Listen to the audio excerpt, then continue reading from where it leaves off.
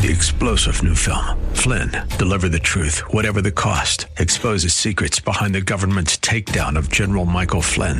Flynn knew what the intel world had been up to. He ordered the first audit of the use of contractors. This set off alarm bells. He told the truth. He was the most dangerous person for Donald Trump to hire. They had to get rid of Flynn. Flynn, Deliver the Truth, Whatever the Cost. Available now. Watch it today. Go to salemnow.com. salemnow.com. Welcome to the Todd Starnes Show, sponsored by Legacy Precious Metals. There's never been a better time to invest in precious metals. Visit LegacyPMInvestments.com. That's LegacyPMInvestments.com.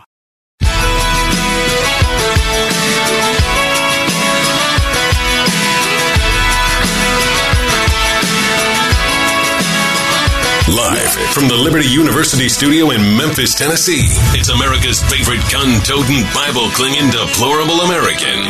That's us. That's right.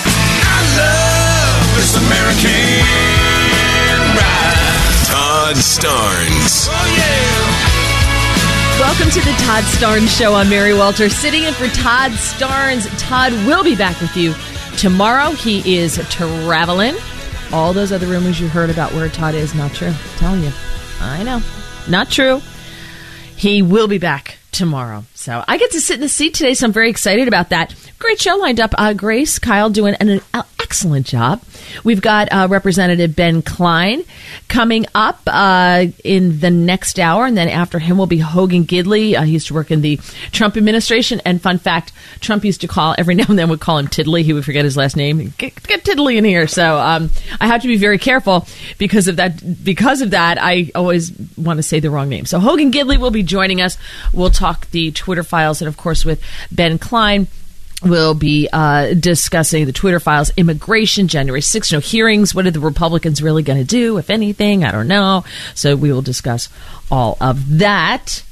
Let's start out, though, because I have a lot to get through. This is crazy. Usually, on a weekend, things die down a little bit. Fridays are the day that, like, any administration dumps any kind of bad news or things they don't want you to pay attention to at, 5:30 on a Friday or the day before a holiday weekend. That's when they dump the stuff they don't want you to see and they don't want the networks to report on, which, if you're a Democrat, they're not going to report on bad news anyway, so it doesn't matter when you dump it.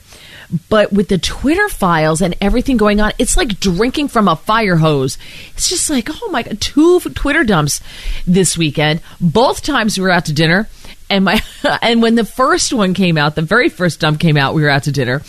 And my husband just apologizes to the table. He's like, okay, Mary's gone now. She's got her nose in Twitter, and she's reading the Twitter files. So she will not be with us for the rest of the meal. And that's pretty much what happens. So just some news. There's a lot of stories happening that you're just not hearing because there's so much out there. So I like to find some of those stories and share them. And this is one of them.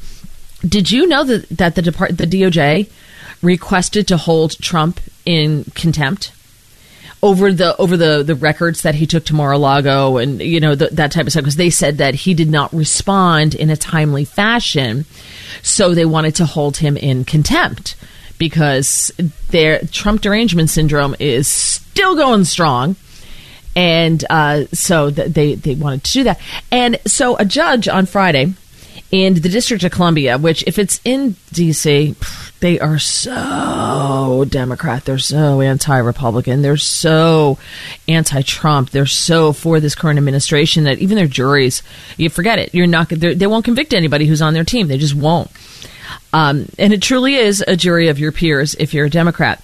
So Judge Beryl Howell was charged with this, federal judge, and actually denied the DOJ's request to hold former President Trump in contempt. They alleged that he did not comply with the grand jury subpoena. So they were urging the judge to hold him in contempt because the subpoena was issued in May, and they demanded that Trump's custodian of records turn over any documents that were marked classified that Trump had in his possession. Now, we remember that, right? The big raid on Mar-a-Lago in August and all of that. And everyone's like, oh, that's it, Trump's going to jail. They do that all the time. It's their fevered dream that the left has, that, Trump's eventually he's definitely going to jail this time. We've got him this time. And remember, we heard the Washington Post and the New York Times reporting that he had nuclear secrets. And all that died. No, he didn't. Whenever the New York Times or the Washington Post now have any kind of scoop from an unnamed source with familiar, ties to the administration or someone familiar with the investigation, I always disregard it. Ever since Russiagate, and we found out that, the DOJ and the FBI were planting stories with those two news outlets in order to further the agenda in order to get FISA warrants to spy on the Trump campaign. I don't believe anything they put out anymore. And that's really sad because both the New York Times and Washington Post used to be really great. They used to be fantastic. And they are not anymore. They are now hacks and just tools of the left. So the Trump team argued that they turned over boxes and other federal records to federal law enforcement in January, before there even was the subpoena, and June. Then there was the raid in August because the DOJ says he didn't turn over everything. Now, what happened on Friday is under seal, so we don't know everything. It wasn't open to the public. But after the judge's decision, Trump's spokesman, Stephen Chung, said that Trump remains committed to being transparent and cooperative with the DOJ's investigation into his handling of White House documents. And the judge has now urged the DOJ and Trump's attorneys to just work it out yourself. Because that's what they did with Obama. Obama took a whole bunch of stuff out to Chicago to where his museum is going to be. He took a bunch of stuff and they had to go get it from him. And they said, well, we want this and we want this and we want this. They're arguing, though, that he still has classified documents. Because remember, just recently they turned over 2 more documents that they found somewhere at Mar-a-Lago. They turned those over, said, there's 2 more documents, here you go. And they turned it over. But the DOJ is arguing that they didn't turn everything over, but they won't tell the Trump campaign what they're looking for. You didn't turn everything over. Okay, well, what do you want? Well, we're not going to tell you. You need to turn over all classified documents. Okay, so the government is like, I was just having this conversation off the air with Grace, wonderful Grace, and I was talking about a different industry, and I said, I swear it's the worst run industry, the most ineptly run industry in the country. And I was like, except government. That's the worst. The government is the absolute worst. Okay, Pete Buttigieg is in the news, and you probably didn't even hear this story. But do you remember back when Trump was president and his Health and Human Services Secretary, a guy was named Tom Price, and he was forced to resign because the media came after him so hard because he took 26 private flights in a year. And it cost the taxpayers about $1.2 million. And everybody's like, he should fly commercial. Why is he flying private at carbon tax? And they were screaming, as they usually did. Everything Trump did, everything. And I swear they forced more people in his administration to resign over stuff like this. Elaine Chao was appointed by Trump as the transportation secretary. She used jets on 7 occasions in 2017, costing about $94,000, and they were screaming about her as well. Because anything Trump did, they screamed. Well, you're never going to hear this, because the darling of the left, one Pete Buttigieg, has taken at least 18 flights using taxpayer-funded private jets since he took office. Elaine Chao took 7, and they were screaming. Now, Tom Price took 26. I'm a big fan of, I don't understand why they're flying to all these places. Why can't you use Skype or Zoom or some kind of secure government video device? Why do you have to fly, especially if you're advocating for forcing us into electric vehicles and all this other stuff to save the world and save the planet? Why do you get to jet around in a private jet? It's just the height of hypocrisy. Pete Buttigieg is the guy. Do you remember this? You probably didn't hear. I don't know if you heard this. This was not widely reported either. So Buttigieg had a photo op early on his bicycling to work, because he's so green. But somebody, I don't know if it was a reporter or somebody with a cell phone, caught the Secret Service unloading his bicycle from the back of a big SUV. So he rode in the SUV, to a certain spot where he didn't think the reporters would see him, jumps on the bicycle like, look, I bicycled to work today. He's like that runner who jumped into the New York Marathon towards the end, like, and only ran a couple of miles. Was that Rosie Ruiz? Was that her? Was that the name? I think that's the name. I'm sorry, Rosie, if it's wrong. If you are a Rosie Ruiz, and it wasn't Rosie Ruiz. But I think that was her. And it was a total... And the media just yawned, and they didn't even report it. So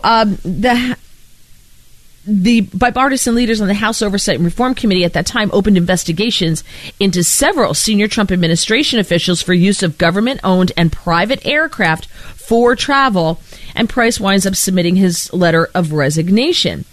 Now, Pete Buttigieg is the reason why, because he's mismanaging everything. We've got supply chain crises. I don't know what the heck he's done to resolve that, right? I guess we're just going to let it work it out on its own.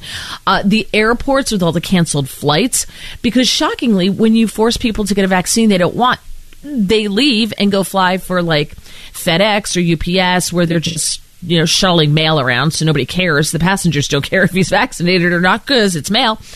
And they get those jobs. And so they don't have enough pilots. They don't have enough crew.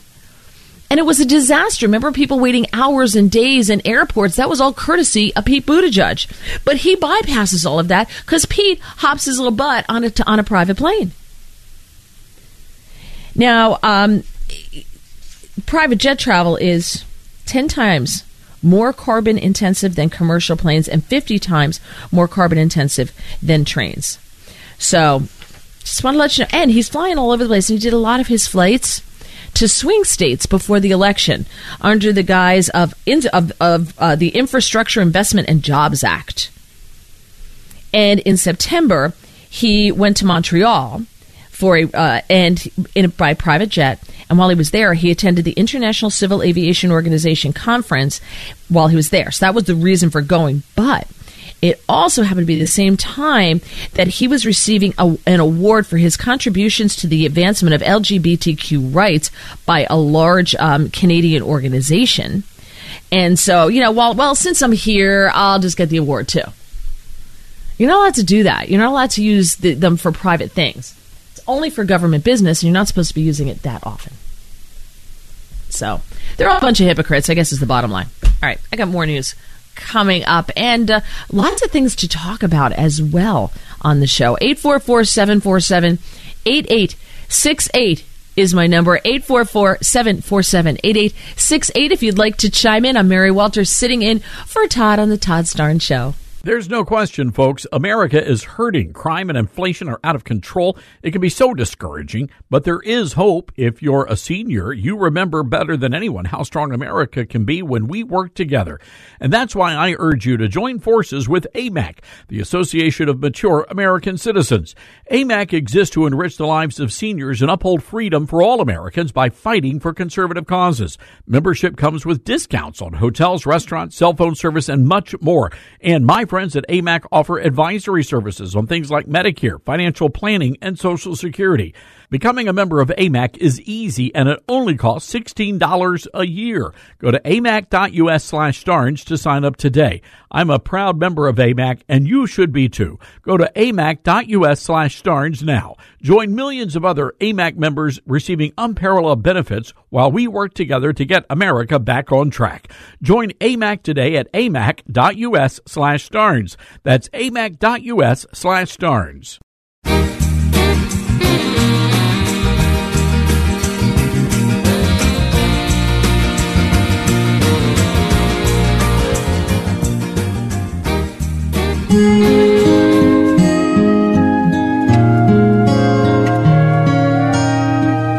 Have yourselves a Fauci little Christmas. Make your contacts light. From now on, our faces will be out of sight.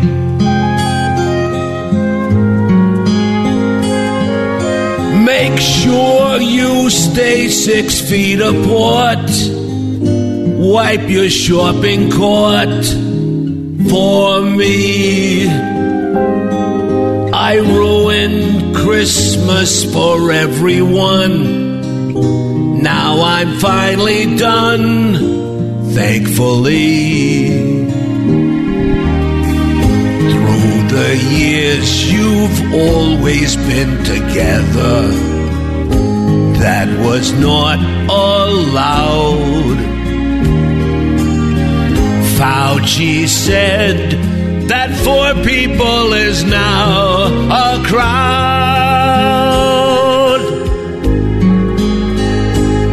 So have yourselves an isolated Christmas now. And don't forget to wear your mask and cut a hole in it for the eggnog. I don't know. Fauci went from a New Yorker at the end there to from being from Boston. Jim Gossett is always the one who brings us those amazing song parodies. He's so talented. You can find him Jim Gossett Comedy, 2 S's, 2 T's on YouTube. Speaking of Dr. Fauci, he did an interview with Fox 5 New York, which is a local Fox affiliate in New York. And he said that while he believes that future decisions about implementing restrictions should be left up to the discretion of local health authorities, he says, people don't like being told what to do. I was listening to this like, really? Like, you just figured that out now? That people don't like being told what to do? Huh. Weird.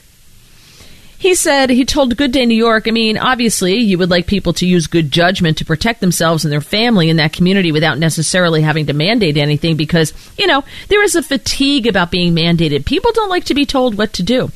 But you really want to very strongly encourage people that when you're having a rather strong uptick in infections, which is followed by an uptick in hospitalizations, you want to make sure you do something to mitigate against that. So in other words, because we're hearing about masks possibly coming back in L.A. and New York and other liberal places where there are people still wearing masks to this day, those are going to be the first places that mandate masks because the people who live there love the government telling them what to do. They do. They thrive on it. They love it. I live in New Jersey. I've seen it in New York. I see people. I go to the grocery store and every now and then you see people wearing masks. What really bothers me is the young kids wearing masks. And like the mom's not wearing a mask, but the kids are wearing masks. I don't know. It bothers me. I think these kids have been so scared and so brainwashed into, oh my gosh, a germ is going to get me, that they're wearing these masks. And I know that RSV is out there. I get it. But it really affects the real young, like little kids, infants, toddlers, that type. But this is what happens when you lock everybody up and nobody gets the flu for 2 years and nobody communicates germs between each other for 2 years. And this is what happens. You get it all at once, unfortunately. So Fauci has finally realized that people don't like being told what to do. And I thought, wow, it's a Christmas miracle. So we're just talking about Buttigieg and the fact that you probably didn't know that he's flying all over the world on your dime in private jets. Thank you. Merry Christmas to Pete Buttigieg. Victor in Maryland makes a great point.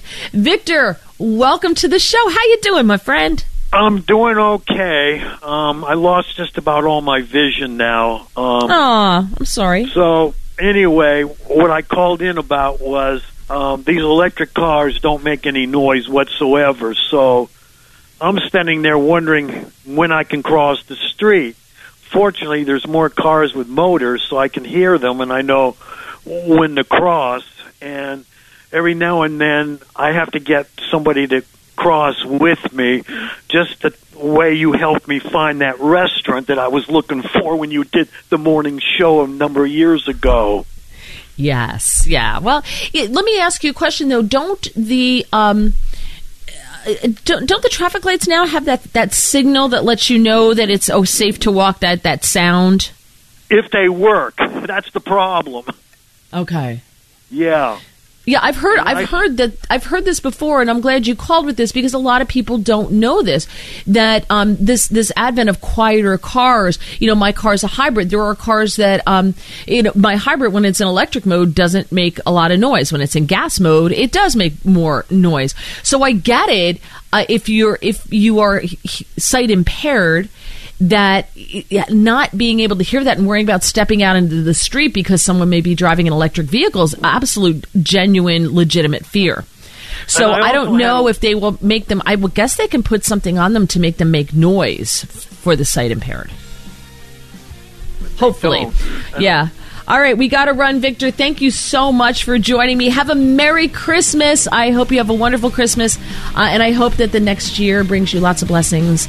We have a lot coming up. I have some questions for you as well. Want to get your opinion on some things happening in the news. I'm Mary Walter. You're listening to The Todd Starnes Show.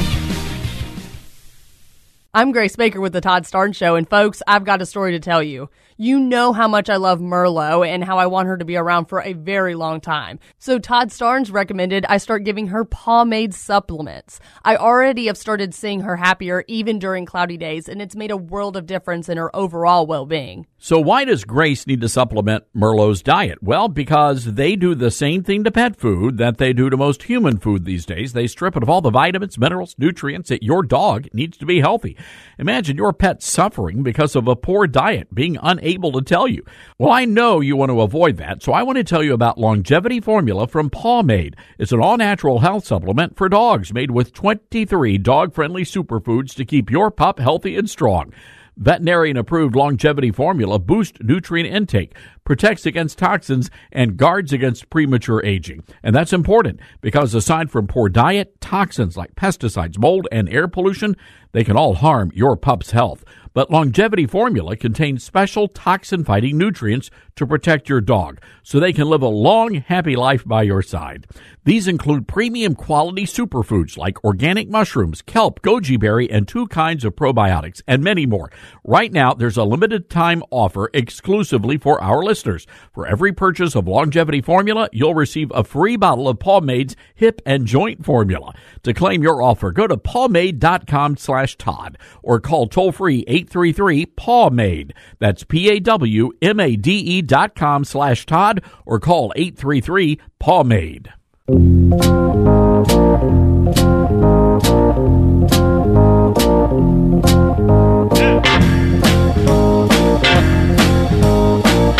to the Todd Starnes Show. If you're just joining us, I am Mary Walter, and for Todd, Todd is back with you tomorrow. Just a note, a programming note, I guess. I do have a podcast if you'd like to join me on Tuesdays and Thursdays, 7:15 p.m. Eastern Time. On Tuesdays, we do non-political. It's more fun. We talk about life stuff. It's called Life with Mary Walter. We have a good laugh. And you can comment if you're watching on YouTube or Getter. It's carried live. And you can type in your comments, and we read them on the air, and we pop them up on the screen. And then on Thursdays, I do a political podcast, 7:15 Eastern Time on both Getter and YouTube live. And then later, the audio will be up on Apple Podcasts and Spotify that you can listen to there. So it's called Mary Walter Radio or Life with Mary Walter. Search for either one of those things on YouTube or Getter on Apple Podcasts and Spotify. Thank you. I appreciate it. Okay, back to the show. I have to share this piece of news with you. I have several pieces of news that you probably haven't heard, but I had to share this with you. So there is a, quote, notorious drug cartel leader and hitman who is suspected of torturing and decapitating dozens of his victims. His name is Edgar Valdez Villarreal. I guess I'm going to have to learn how to say Spanish because I'm going to be speaking it in 10 years, right? So I'm going to have to work on my Spanish pronunciations. He has somehow, he's 49 years old, and we had him in custody, or have him in custody, but nobody seems to know because he is vanished from the federal prison database. He was not up for release until 2056. Now, I read this story before we traded Brittany Griner, right? And I thought, wow, that's weird. Must be a clerical error. Now that I saw the trade that Biden made for Brittany Griner, glad she's home. Glad we brought an American home. That was not a good trade. That was a bad deal. That was a bad deal. Bad deal. We released the Merchant of Death. So, in exchange for one American that they're holding. We left the 2 white guys over there. Just saying. And so this guy has just vanished. He's now listed as not in BOP, Bureau of Prisons, custody on the Bureau of Prisons website. Now, the BOP says that it released Valdez Villarreal on November 27th. Now, why would you release him if he's not up for release until 2056? The Bureau, though, they frequently lists inmates as released when they've been transferred to the custody of another group. So who would we have released him to that's not in the U.S. Federal Bureau of Prisons database? That's kind of weird. It's a head scratcher. Mexican President AMLO, Andres Manuel Lopez Obrador, said last week, was asking, we want to know where this guy is, because he decapitates a lot of people, and he likes to torture people. So if you could give us a head up, the border's not all that secure. So, like, if you dumped him across the border, we'd like to know.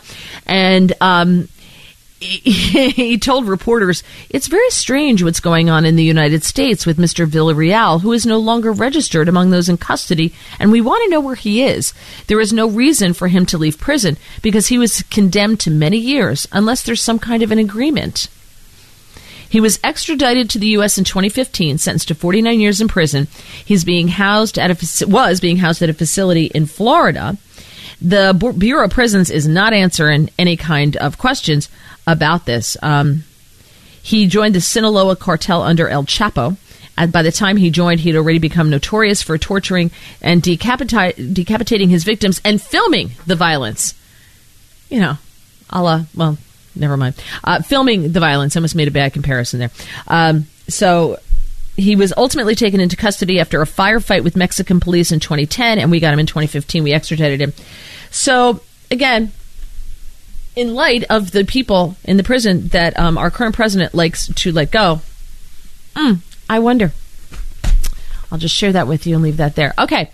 844-747-8868. I think you may want to comment on this one. All right.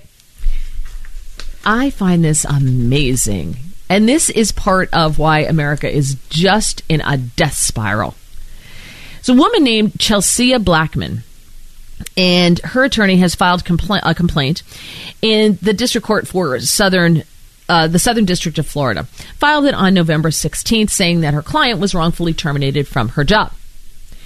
Now, according to the complaint, Blackman was hired at Spirit Airlines after she passed all the training and compliance protocols, including being able to buckle the seatbelt in the jump seat. Because, they sit in those little jump seats in the front and back of the plane, and they flip up those little seats, for the flight attendants.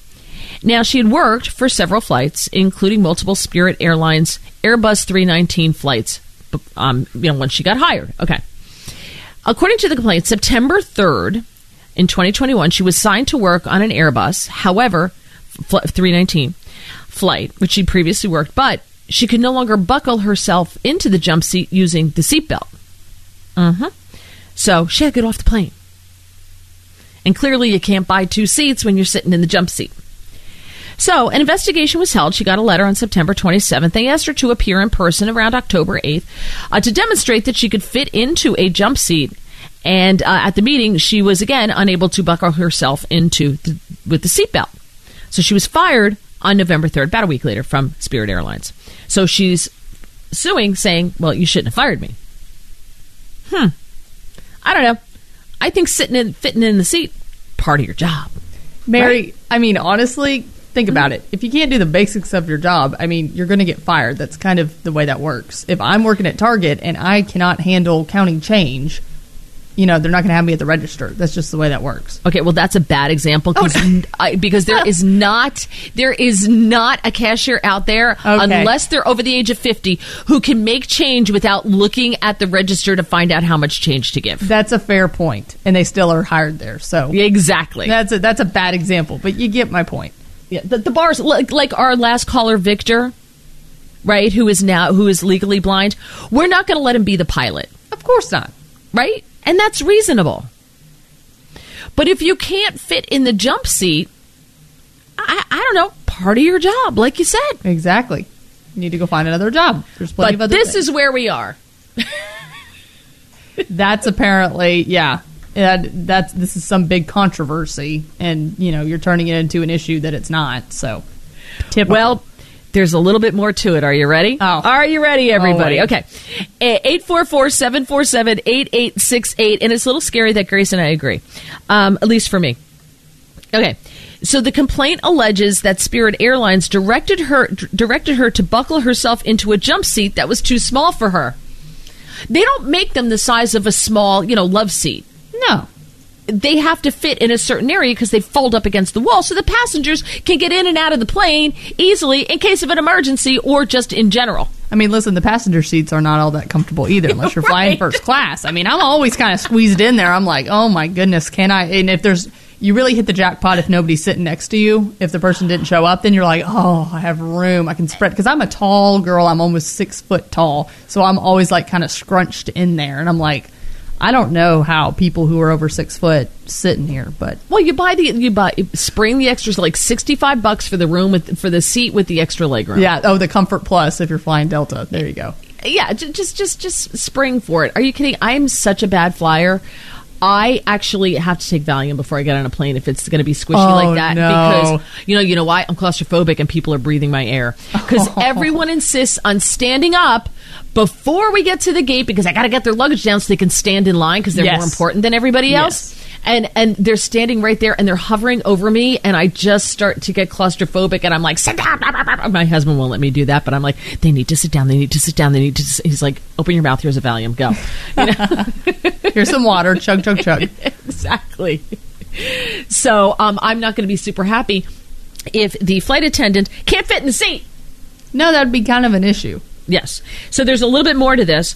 Her lawsuit also claims that because she's African American, she's the subject of racial discrimination. There it is. I was waiting for race to come into it. I was like, there's something about race. Got to make it about that. Not about, qualifications or doing your job. It's about the way you look. She claims that there was a Caucasian flight attendant who was also in the early stages of her career and was hired around the same time that had the issue of, quote, fitting into the jump seat, but she was given several months to fit into the jump seat.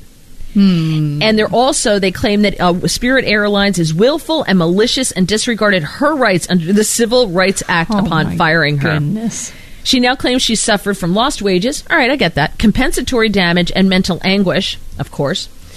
And so she is requesting that the court award her back pay, front pay, compensatory damages, punitive damages, attorney's fees, costs, and other further reliefs. And she's requesting a trial by jury. That is a mouthful, Mary. Mm-hmm. Well, she wants a lot of stuff. Because girlfriend probably doesn't ever want to work again. Yeah, probably. She's like, well, now I'm going to be set for the rest of my life. Exactly. In theory. So if you want to comment, you want to jump in here, feel free. 844-747-8868. But have we hit that point where we throw safety out the window because we might hurt someone's feelings because the overweight woman or man really has always dreamed of being a flight attendant and you cannot quash their dreams? Because that's kind of where we are. There was a case in New York City, the subway. There was a subway engineer who could no longer fit because, like, where they sit in the front of the subway, the train, it's like a compartment. It's not super big. When there's like one, I think there's a place to stand and a place to sit. He couldn't fit in there anymore, and he sued because they relieved him of his duties. Well, if you can't fit in there and do the job, I don't know. Maybe I'm a horrible, terrible person, but I vote with that.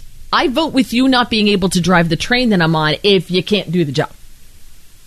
844-747-8868, but apparently I am racist. So there you go. Maybe you're racist too. Get your calls coming up on the Todd Starnes Show. The Biden administration has caused a financial crisis, and they don't have a clue how to fix it, folks. Our economy is in trouble, and you need to take steps to protect yourself. Now, if all your money is tied up in stocks, bonds, and traditional markets, you're vulnerable. Gold is one of the best ways to protect your retirement. No matter what happens, you own your gold. It's real, it's physical, and it's always been valuable since the dawn of time. Legacy Precious Metals is the company I trust for investing in gold. They can help you roll your retirement account into a gold-backed IRA where you still own the physical gold. They can also ship gold and precious metals safely and securely to your house. Did you know $1 million worth of gold can fit in a shoebox? Call Legacy at 866-649-0304 or visit them online at legacypminvestments.com. That's 866-649-0304 or visit them online at legacypminvestments.com.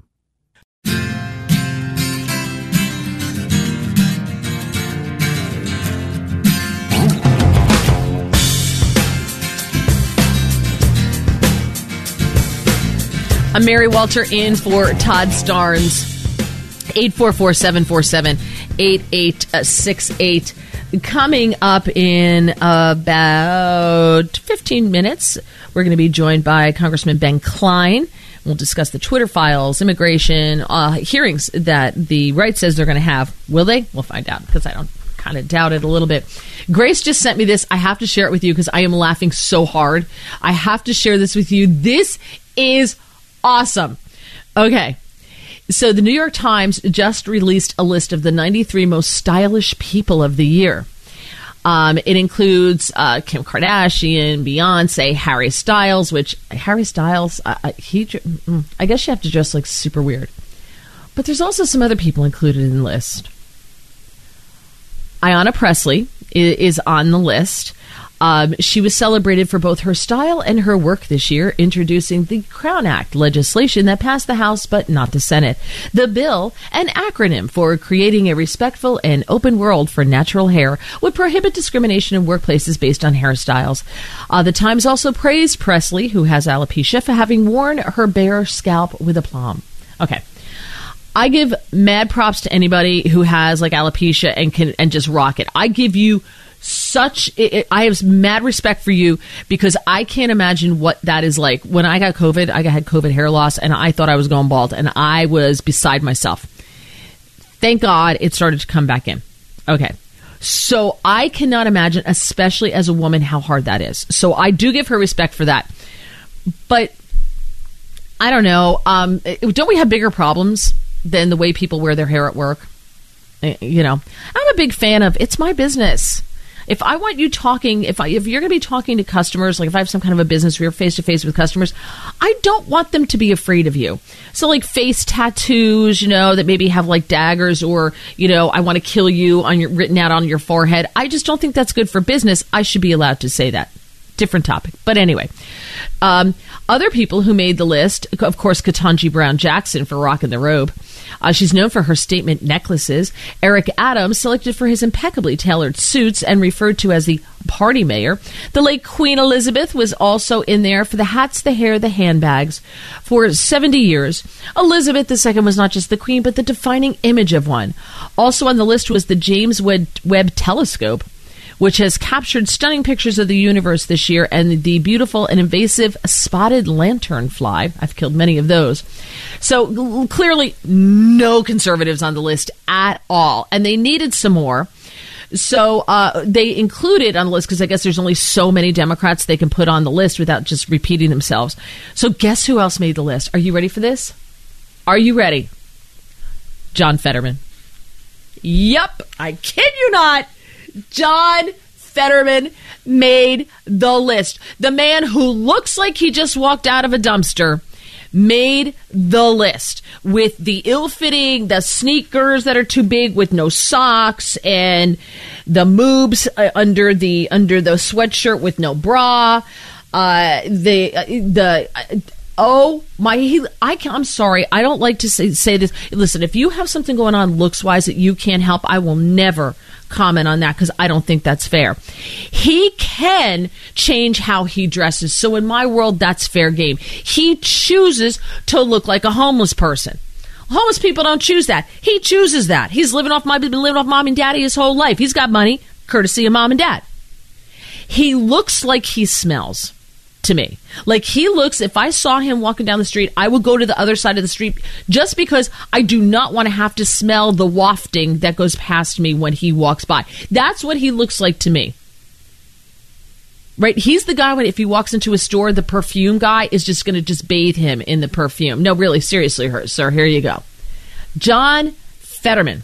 Fetterman was featured on the list, next to a photo of him wearing his traditional uniform of a hooded sweatshirt, shorts, and a pair of sneakers. The Times commented that Fetterman would bring the workwear clothing brand Carhartt to Capitol Hill. Yeah, because he's so much a man of the people. He's never had a manual labor job in his life. It's a costume. That's all he's doing, is wearing a costume. To pretend like he's like the everyman. I cannot thank Grace enough for sending this to me because this is hilarious. John Fetterman. Now, remember, Melania Trump, insanely beautiful, wore gorgeous, amazing clothes. Never once on the cover of Vogue. Never. I'm going to go with 100% sure that she was never on the New York Times list of the 93 most stylish people of the year. Never. They should just rename this and just call it the 93 most stylish liberals of the year or Democrats of the year. That's what they should call this, because that's what it is. This is just more. They love to pat themselves on the back. They love to self-congratulate. This is why nobody watches the Grammys anymore, or any of those award shows, the Emmys, the Grammy. I don't even know what. The Emmys, I guess, are movies, and Grammys are radio, whatever, music. Nobody watches that anymore because nobody cares, because all they do is sit there and bash half the country and congratulate themselves and applaud at how wonderful they are. We're so fantastic. We are so awesome. That's what they do. I hate award shows. Ridiculous. Although I will admit, I did have the CMAs on in the background when I was doing some stuff at home one night. I remember having it on in the background because I like the music. And it tends not to be political, which I enjoy. I don't always want politics shoved down my throat. Imagine that. All right, coming up, Congressman Ben Cline out of Virginia will be joining us. We're going to discuss the Twitter files, the problem with immigration, January 6 hearings, and government funding declining. It's all coming up on the Todd Starnes Show. MyPillow is excited to announce the original My Slippers are back in stock just in time for the holidays. Last Christmas, you made our slippers the #1 selling MyPillow product, and now they've added smaller sizes, larger sizes, and even wider sizes in all new colors. What makes My Slippers different is the exclusive 4-layer design that you're not going to find in any other slippers. My Slippers' patented layers make them ultra comfortable, extremely durable, and they help relieve stress on your feet from all the running around this holiday. You can wear them anytime, anywhere, and save $90 off with promo code STARNS. That's only $49.98 a pair. You'll absolutely love My Slippers, and now they're extending their 60-day money-back guarantee until March 1st, 2023, making them the best Christmas gift ever. So go to MyPillow.com and use promo code STARNS, or call 1-800-839-8506, promo code STARNS to save $90 on the original My Slippers. That's only $49.98 a pair.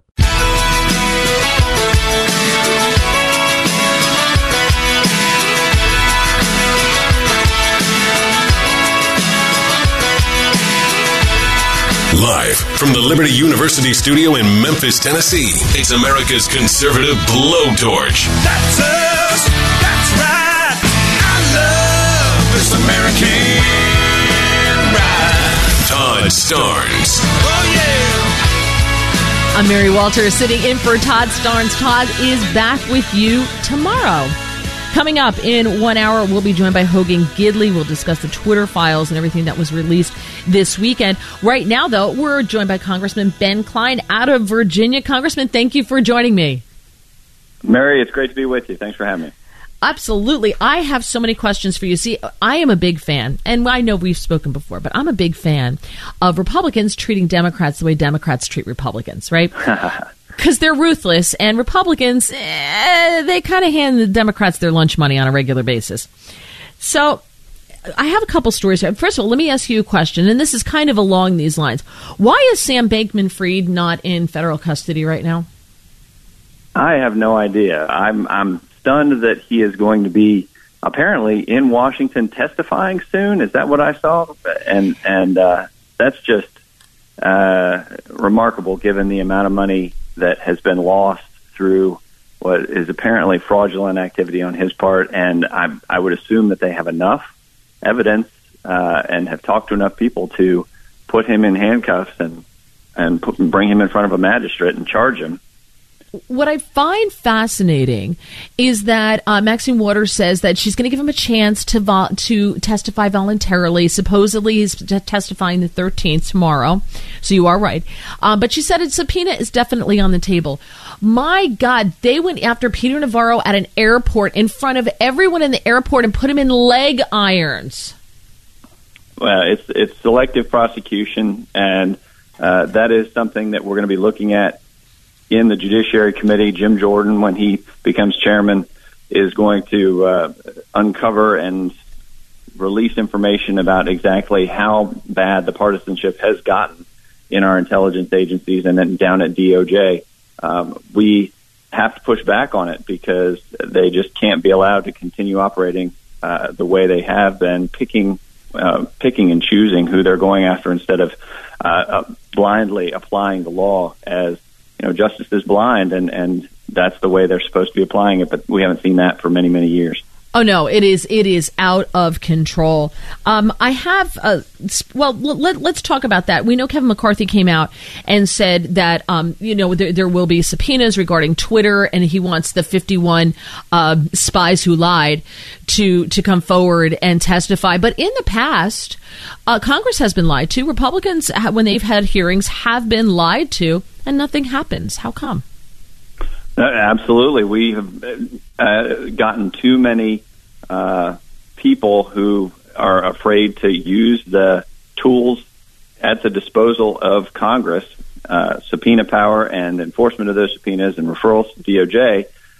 But when DOJ doesn't want to prosecute liberals and they only want to prosecute conservatives for ignoring subpoenas or telling lies under oath to a congressional committee, those are the kinds of things that have to end. The voters have elected a Republican House because they want to see change. And that's one thing that Republican speakers of the past, whether it's John Boehner or Dennis Hastert or Paul Ryan's House, have been not ready to stand up for the American people and not ready to govern like the conservative Congress that voters voted into office. And so we've got to make a change this time around.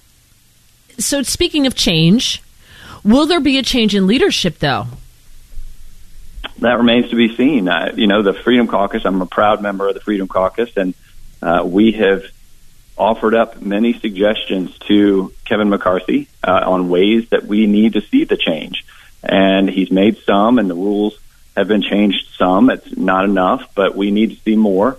And we need to see more Freedom Caucus members on the committees that are called A committees. We need to see more changes to the way that this place operates in terms of the abuse of power when it comes to the spending of taxpayer dollars. When it comes to, we have a problem in Congress where we combine bills so that too many things are combined together, and you may vote for one good thing, but you have a host of bad things attached to it. That has to end. We have to implement something called the single purpose rule. We have it at state legislatures all over the country, and they get their work done. We can get it done in Washington, too. Unfortunately, I think there were just too many on the Republican side who were part of what I call the party, capital T, capital P. And they're on the same page as a lot of establishment Democrats. Establishment Republicans are on the same page. They don't want bills like that because they can't push through their pet projects that either puts money in their pockets or money in their spouses' pockets, or they're can't campaign on it when they go home to their constituents. So those are the types of things that I think drive people absolutely nuts. And I got to tell you, just don't have hopes of it changing just because I've heard this song before. And voters it would be understandable for voters to be pessimistic, but they want to see action. They voted in Republicans into the majority, and hopefully conservatives will be able to leverage what is essentially a small majority to make some changes. And those changes are designed to benefit the voters, not to pad the own nests of incumbent members of Congress.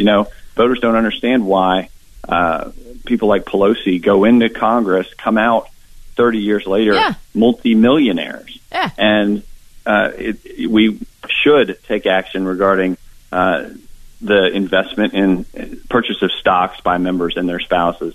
We should take action regarding earmarks. We should limit that. If you want to focus money on a highway in your district that's a public highway, you should be able to focus resources there. But you shouldn't be able to spend it on some kind of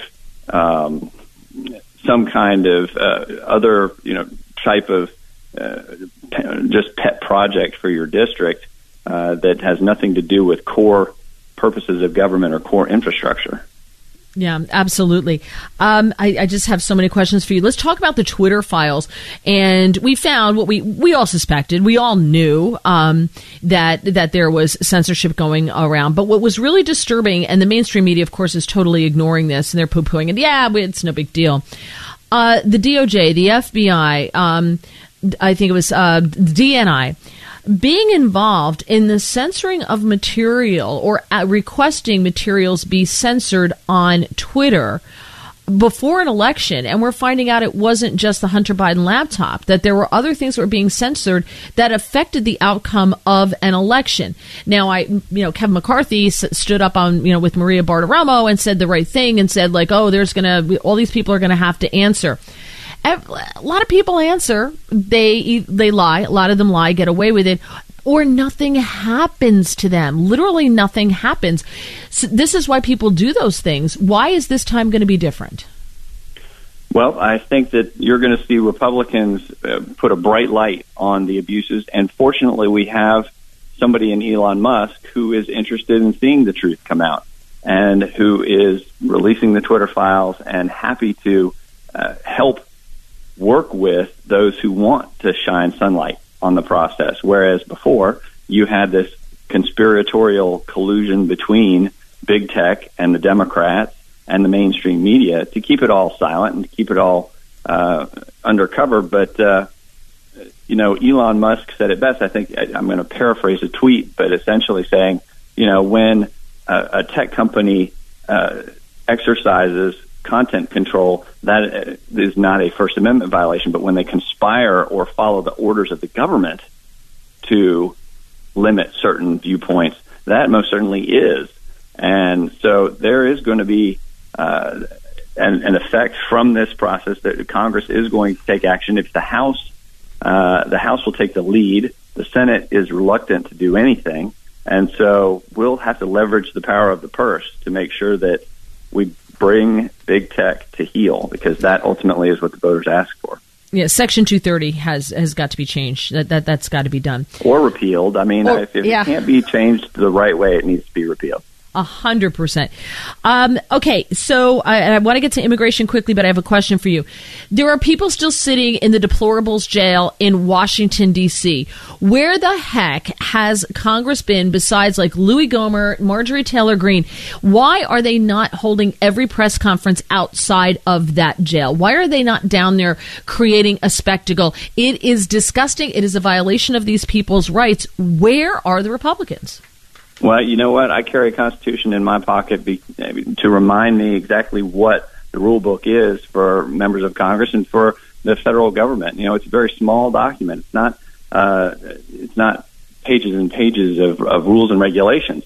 And due process rights apply to every American, and that includes those who are currently in jail because of January 6th. And so they need to be afforded those rights just like every other American. If they're held in jail and the conditions are not acceptable, then the attorney needs to raise that with the judge. If you have an attorney who is not consulting or not visiting with the defendant to hear their complaints, then that needs to be raised. There are a whole host of rights that are afforded to those who are pretrial, and that's the condition that we find them in right now. And those people have the same constitutional rights as any other American faced. Agree, but with all due respect, But with all due respect, a lot of these people can't afford attorneys. A lot of these people have lost their homes, they've lost their jobs, they've lost everything. And I would expect if my husband were in a deplorable jail for 2 years and I've sold everything just to, feed my family and I can't get a lawyer, I would expect my congressman or woman to be down there raising holy hell to get my husband his rights. And I don't see Republicans doing that. I see like Louis Gohmert, Marjorie Taylor Greene down there. There's a handful. But I really think I'm shocked at the lack of interest and pounding of a drum and Republicans just allowing this to happen and saying, yeah, well, it's really wrong. I don't understand it. Can you explain it to me? And one of the problems that we see is the incestuous nature of the D.C. justice system, where you have a one-party system. Essentially, you don't have any kind of balance in the system where you have judges, the bar, the prosecution, the defense attorneys, and there needs to be some oversight over this system, which is technically not, it's not a state as much as they want to be a state. It's not a state, and so they are accountable to. They're funded by Washington D.C. They're funded by the Congress, and they need to make sure that Congress has a responsibility to make sure that the funds, taxpayer funds that are appropriated for the justice system in D.C. Are appropriated in a way that ensures that the rights of all those in D.C. are protected, including those who are facing charges related to January 6th. I agree wholeheartedly, but in the meantime, while the wheels of justice move slowly, especially in their case, not moving at all, and Congress is going to oversight, and we'll look at the money, we're going to do that. These people have their lives ruined. These people are suicidal. These people are suffering mental and physical anguish that you would see in a third world country, and it's just deeply unsatisfying to see the lack of screaming and uproar and constant drumbeat.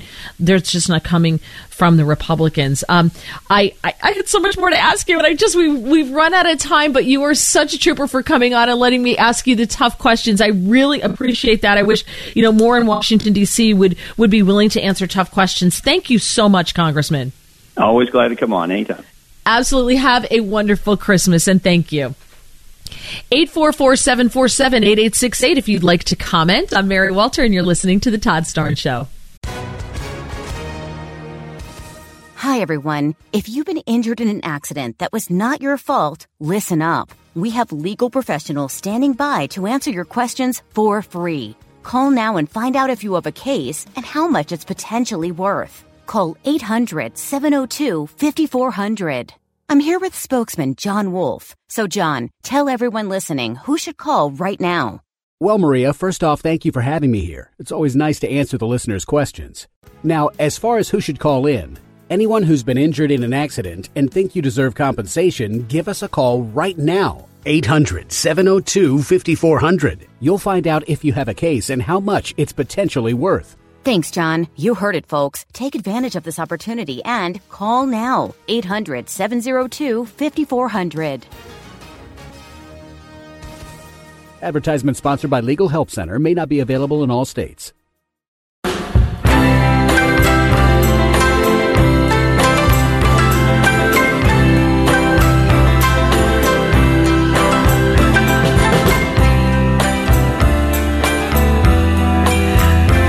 Welcome to the Todd Starnes Show. If you're just joining us, I am Mary Walter, sitting in for Todd Starnes. You just missed a great interview. At least I think it was pretty good, with Congressman Ben Cline.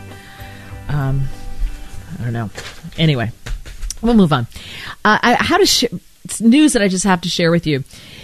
This is happening more. You're seeing more and more stories about this, and you can jump in anywhere, by the way, along the line, should you choose to. 844-747-8868. 844-747-8868 is my number. And there was here's another story about a famous person who transitioned and then it changed their mind and said, oh, yeah, I'm not doing that and then transition back, or in the process of transitioning back. And the problem with changing your gender is sometimes you cut off body parts and then you can't get it back, or you take these puberty blockers and you can't undo it. And there was a Navy SEAL who became famous about 10 years ago after coming out as transgendered. Well, now he's back. His name is Chris Beck. He used to be Kristen Beck. And he did an interview with Robbie Starbuck, and it was published earlier this month, and said, everything that happened to me for the last 10 years destroyed my life. I destroyed my life. I'm not a victim. I did this to myself, but I had help. I take full responsibility. I went on CNN and everything else, and that's why I'm here right now. I'm trying to correct that.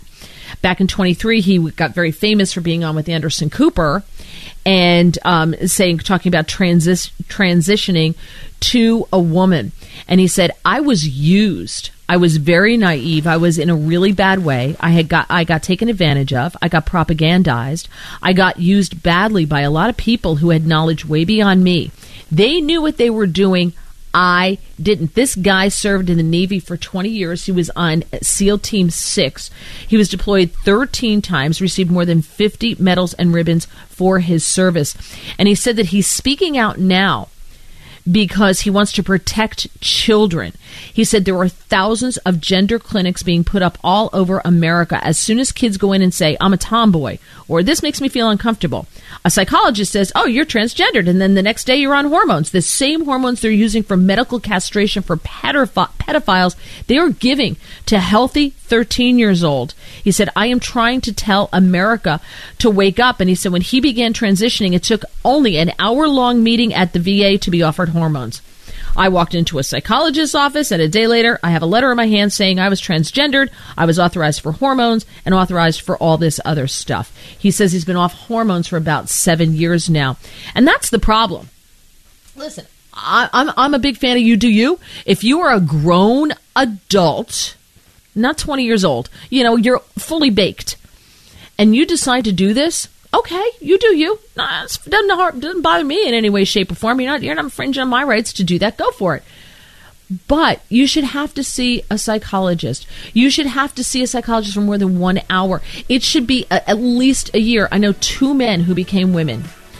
They had 3 years of therapy before they even started the process. And they will tell you they did it in their 30s. And they will tell you, as kids, you're not ready to make this type of decision, and it's wrong. All right, coming up, I've got a question for you on the Todd Starnes Show.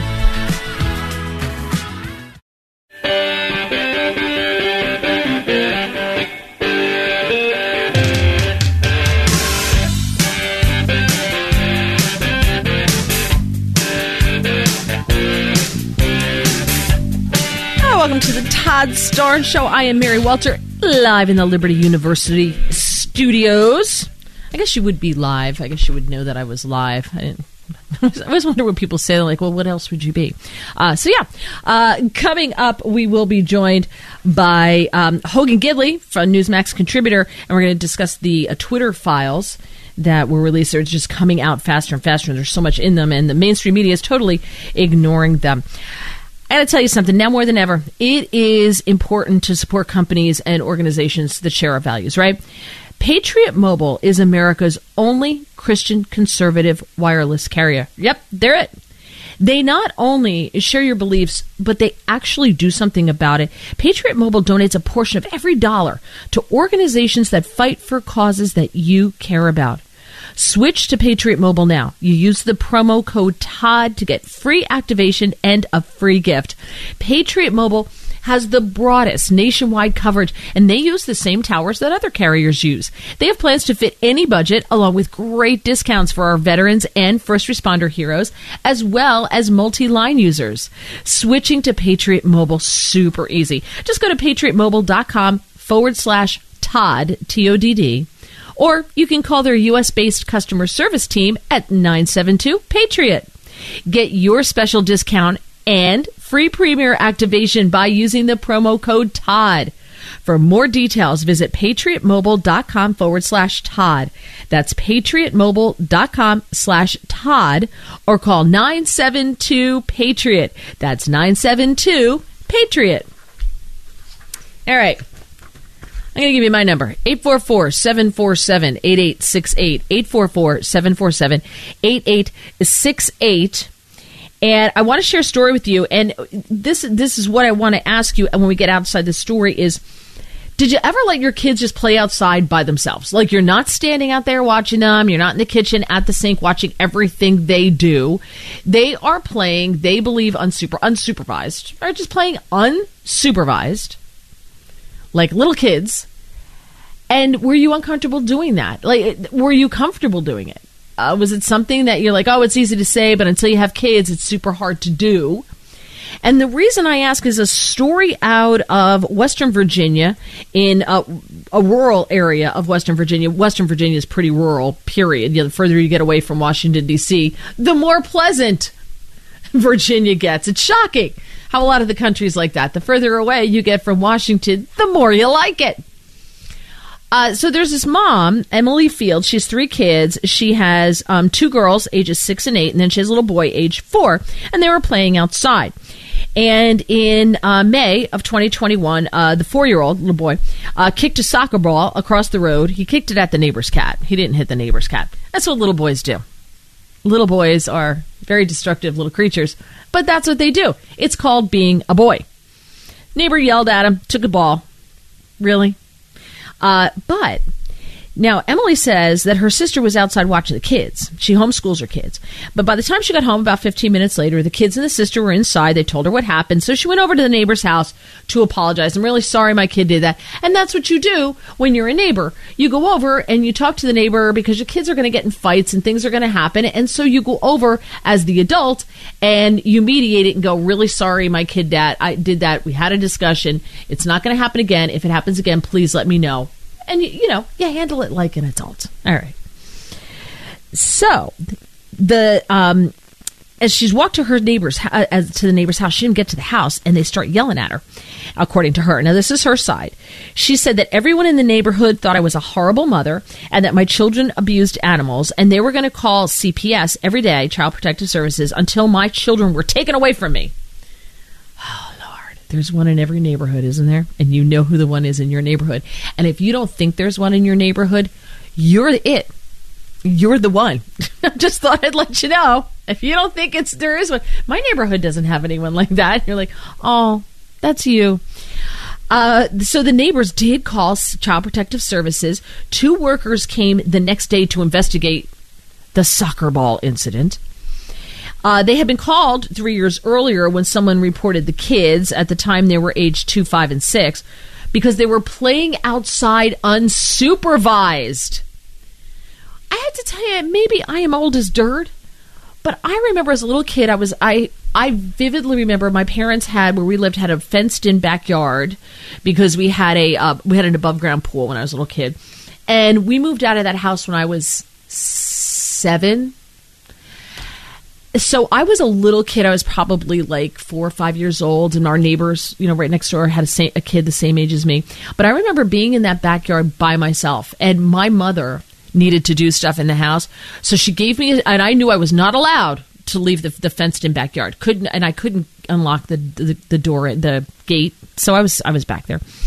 She gave me a shaker of salt and told me that if I could get salt on a bird's tail, I could keep the bird. Right? It would be my pet because it wouldn't be able to fly.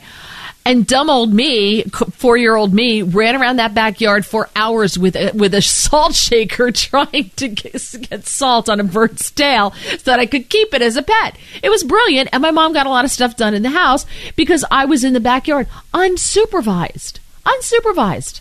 Clearly, my mother was a bad mother. I had no idea. But according to Child Protective Services, this woman's a bad mother.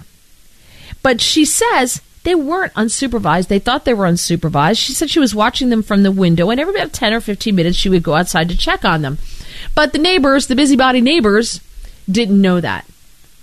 844-747-8868. But bottom line in the story is she was told by CPS that the children need to be supervised at all times until they turn 13 years old. 13.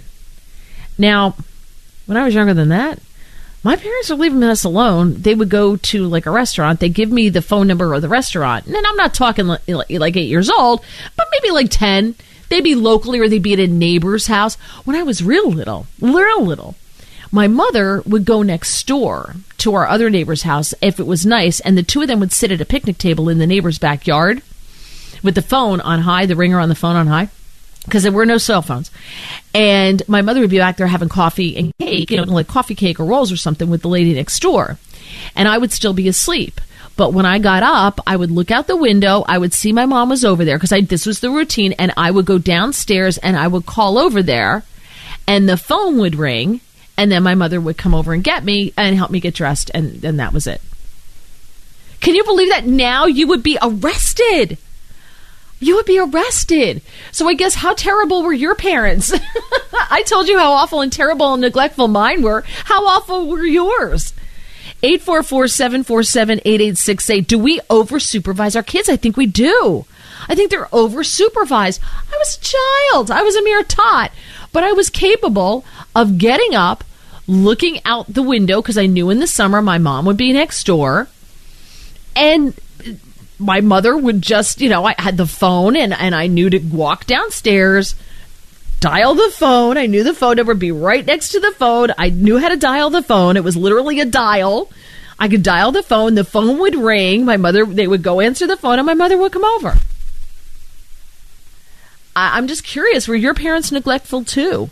And are you afraid? I mean, has this changed? Do you not allow kids to even roam around outside until they're 13 years old? I babysat my brothers when I wasn't even 13 years old. My parents left us home alone and told me not to burn the house down. Don't let your brothers burn the house down. I'd be like, okay, I'm on it. I won't let them burn the house down. And they didn't.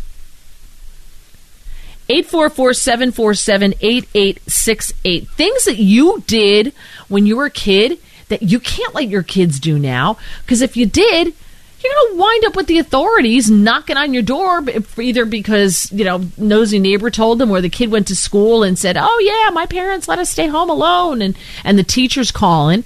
There's so many people who are just got their nose in your business. If nothing happened and you're teaching your kids responsibility, I don't think that's a bad thing. Or am I just incompetent to be a parent? I just think this is ridiculous. 844-747-8868. I'll get your calls coming up on the Todd Starnes Show.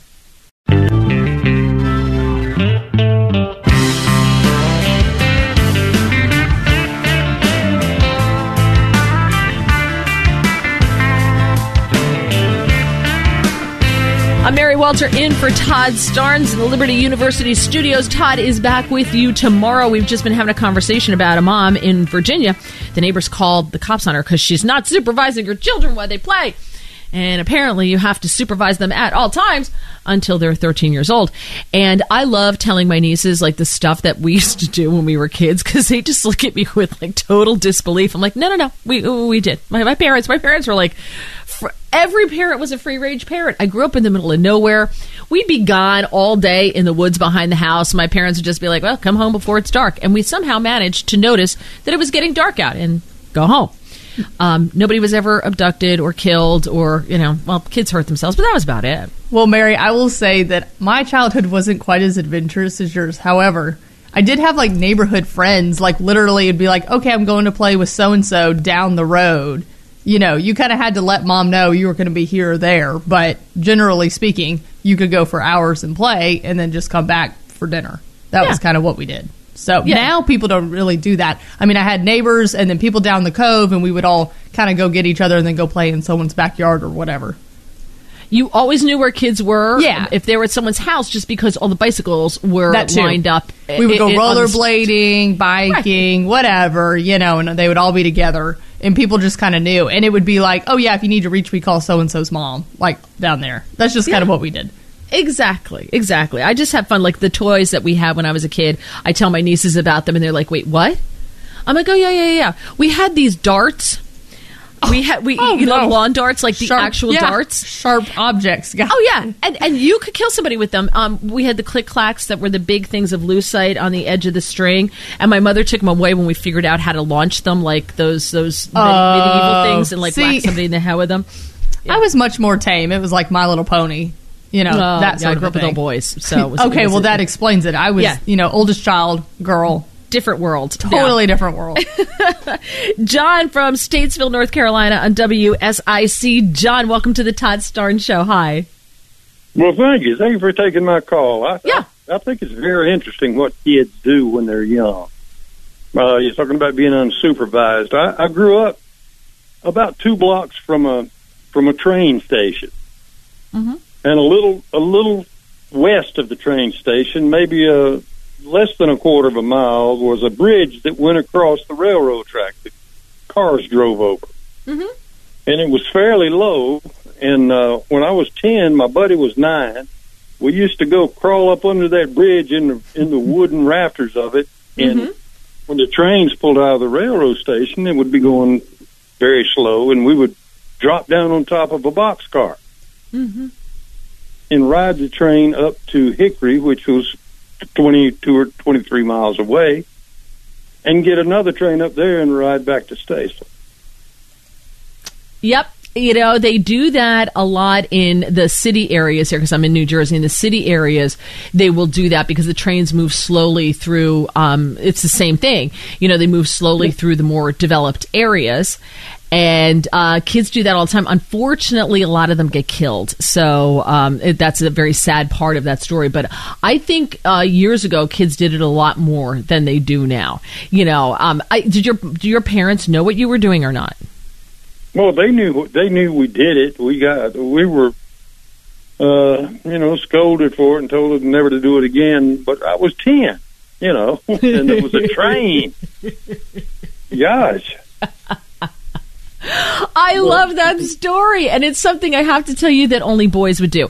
If you hung out with a girl, she would say, "I don't think this is a good idea." But because you were hanging out with other boys, you kind of all knew it was a bad idea. But when they're younger, when they get together, they get dumber. They just make bad decisions. Yeah, I guess you're right. Right? It didn't seem like a bad idea to me at the time. I said, of course not. On top of this train, we might see something along the way, John, I love that you shared that story. Thank you so much. Have a wonderful Christmas. Thank you for joining me. I love that story. That's hilarious, but it is true. Having grown up with all brothers, it is amazing how when they get in a pack, they get in a group, they do get dumber. Like, if they hung out with a girl, there would be fewer poor choices made. Not that girls make all good choices. They just tend to make less dangerous choices than boys in general. So I love to tell my nieces, we had a toy when I was a kid, and I'm dating myself here, but I don't know if you remember this. Some of you will remember this. We had a thing called a Thing Maker. And you had the plastic goop and stuff, and they sold in all different colors. And they were literally steel plates that were molds. They were molds, steel molds. And you put this different color plastic goop. It came in a squeeze bottle. You had all different colors. And the boys had like bugs and snakes and things like that. And the girls had flowers and things things like that. And so you put the stuff in there, and you had a little tool that went into a little hole on the side of the metal plate on the top. And you squeeze it together and you let it go, and it would open. You could lift the metal plate up, and you put it in an oven. You baked this thing. You baked plastic in a steel mold until it was the color of, it was like as hot as the sun. And then you had to put the little thing in the little tool in, and you take it out and you put it in water, go psh, to cool it down, right? Every single one of us had third-degree burns from that toy. Because every kid, you start to bobble the plate, so you touch it with your hand to keep it from bobbling. And, third-degree burns. We all had them. But our parents bought this for us because every kid wanted the Thing Maker. And so we had it. Mary, I tried to look this up online. I think they discontinued it because it was dangerous. Because I only see it for resale on eBay for like $100. Right, because it was an incredible toy. Oh my gosh. Or it was dangerous. One or the other. I had a wood burning kit when I was like 8 years old. My parents gave me a wood burning kit for children that had different tips on it, so you can literally burn different things in the wood. They just wanted you to be a jack of all trades. That's what they wanted. They felt it was creative. Go outside. Would go outside, get a branch, find some wood somewhere, bring it in, and then I would burn stuff into the wood. Kept me occupied for hours. Do you still have any of those pieces of artwork? No. No. Sorry. Sorry. I do not have love any to of this. see a Mary original. I do have, believe it or not, and since Christmas is upon us, some of our ornaments that we made in school back in the day when you were allowed to make ornaments in school. Wait, they don't do that anymore? No, not in private, not in public school. You can't do that now. We could back in the day, and nobody got offended because I also made a dreidel, so my parents were fine with that. Oh, yeah. No, we had Jewish kids and Christian kids. That was the choice. So you made dreidels and you made this. So everybody did everything. But our Christmas ornaments to this day are on my parents' tree.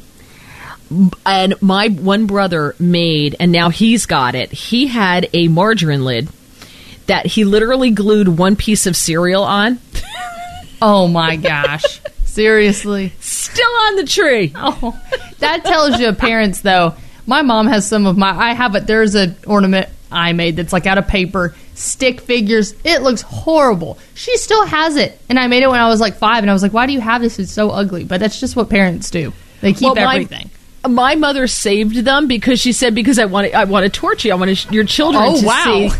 She wanted to torture us when we got older and had kids, because then she gifts it to you. So now, of course, my brother's children parade that around the Christmas tree every year. We got to put Dad's ornament on. All right, coming up, Hogan Gidley will be joining us to talk about the Twitter files here on the Todd Starnes Show.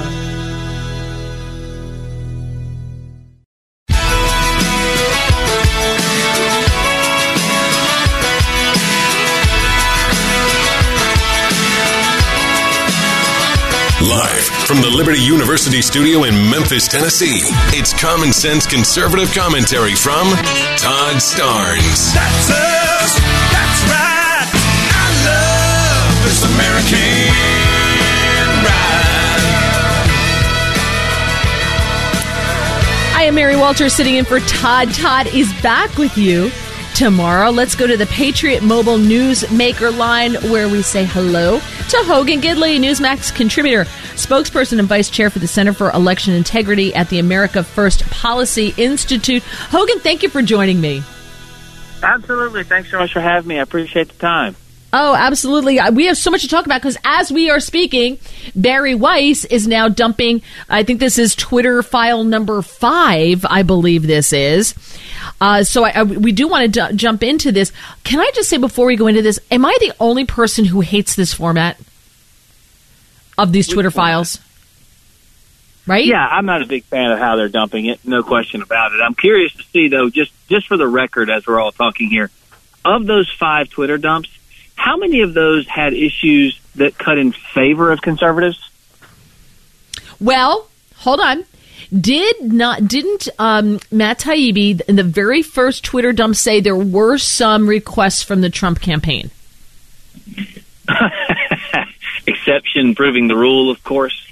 Yeah, look, this is a serious problem for that platform, a serious problem for that social media app, as we all know.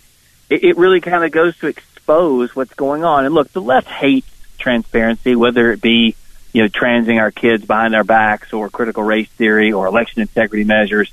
So when you talk about one of their favorite tools with which they use to club the right, it is obvious why they are putting up such a fight in this particular issue, because you're taking away one of the things they use to beat you senseless.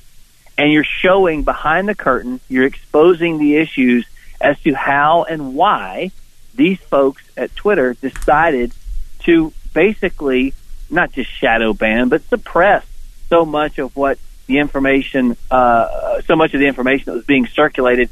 Now we know all this information, of course, was correct, by the way.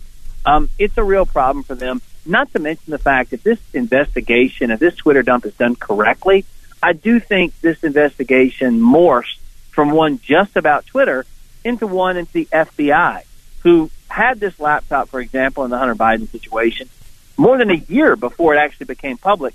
They knew it was real. They knew it wasn't Russian disinformation, and they were seeding the ground by talking to these news outlets ahead of time, saying, hey, watch out for disinformation. It could happen at any moment. And then when it happened, it was a self-fulfilling prophecy. I think the people are seeing this now in real time. They're concerned, and rightfully so. Well, it's the same playbook that they used about the Russia hoax, right? Leak a story to the New York Times and the Washington Post, and then use that leaked story as a reason in a FISA application, right, against Carter Page. Use that story, go, look, it's out there. There's proof that this is out there when they're the ones who planted it. It's the same playbook. Exactly. And remember, Nancy Pelosi herself said this. This is the way you do it in a press conference. She said, we get a story out there, you guys write about it, and then we can point to that story as being factual information. This is old stuff, but it's tried, true, it is tested, and it's worked time and time again. And you're so right to point out this is exactly what they did for the Russia hoax. But we've fallen for it now, I think, too many times. I think a lot of folks out there are now saying, wait a minute, I'm skeptical of the information coming out from these entities. And by the way, when did the left become so all in, non-curious, non-questioning on three-letter agencies in the federal government? When does the left become so all in and protective of information coming out from big pharma? I mean, what a weird juxtaposition this is, turn of events, for them to be so supportive of these entities who are designed to make money, who are designed to cause problems like the FBI and other things. They've kind of shifted away from being the nation's top law enforcement agency. They've meddled in multiple elections. People are angry about it, and I think they have a right to be. Well, you ask a good question. We could probably have this discussion for a long time. I'll buy you a beer. But what's happened is the left has developed and have been very good at adopting a by any means necessary approach, and the Republicans, much to my chagrin, are consistently, as you said, caught off guard. Things happen, and I just sit here, I'm like, how did you not see this coming? We saw it coming. I'm not quite sure how you didn't see this coming. But to me, that plays into the party, capital T, capital P, that consists of the establishment on both the left and the right. I'm sorry, I am not a Mitch McConnell fan. I think he needs to go. I'm not a Kevin McCarthy fan. I think he needs to go too. They don't stand strong. Democrats stand strong. They backed John Fetterman like he had a date on Jeopardy next week, right? Like they backed him like he is the smartest, most capable person ever to run. What did we do with Oz? What did we do with Herschel Walker? Mitch McConnell's out there going, well, they're not the best candidates. Are you kidding me? Right. This is why they play us time and again, because we're idiots. Yeah, and in large part, there are a lot of things that happen in these elections. You can't blame everybody for or give credit to everybody for winning or losing. Lots of things have to happen to get someone elected, but a lot of times the right doesn't do the things needed to get elected. Yes. And instead we lament the rules. So if I tell you can score points in a football game by kicking, running, and passing, the right says, well, I think passing and running is unethical, so we're just going to kick. Fine, but you're going to lose. So if ballot harvesting is okay, if mass mail-in matters in these elections, you better do it better than the other guy, or they're going to continue to rub your face in it. And by the way, if you beat them at the policy, they'll change it. You saw that with Facebook and Obama. He weaponized it, did a great job. We weaponized it in 2016. And what happened? The left comes out and says, hey, we really should start to, changing the algorithms on Facebook. We really need to kind of censor Facebook because we used it better than they did. If we ballot harvest better and we do these things the right way, they'll want to change those policies because they'll be afraid they're going to lose elections. Okay, so let's get back to this. Let's talk about what we're learning from these Twitter dumps. We have learned not just this one that's coming out now. The one that Bari Weiss is releasing now is about their decision to ban President Trump from the platform and the communications that went back and forth, and how maybe we got to get rid of Don Jr. as well, and all this. Okay, great. But the left keeps saying, well, this is not news because they're a private company, so they can do whatever they want. They're not bound by the First Amendment.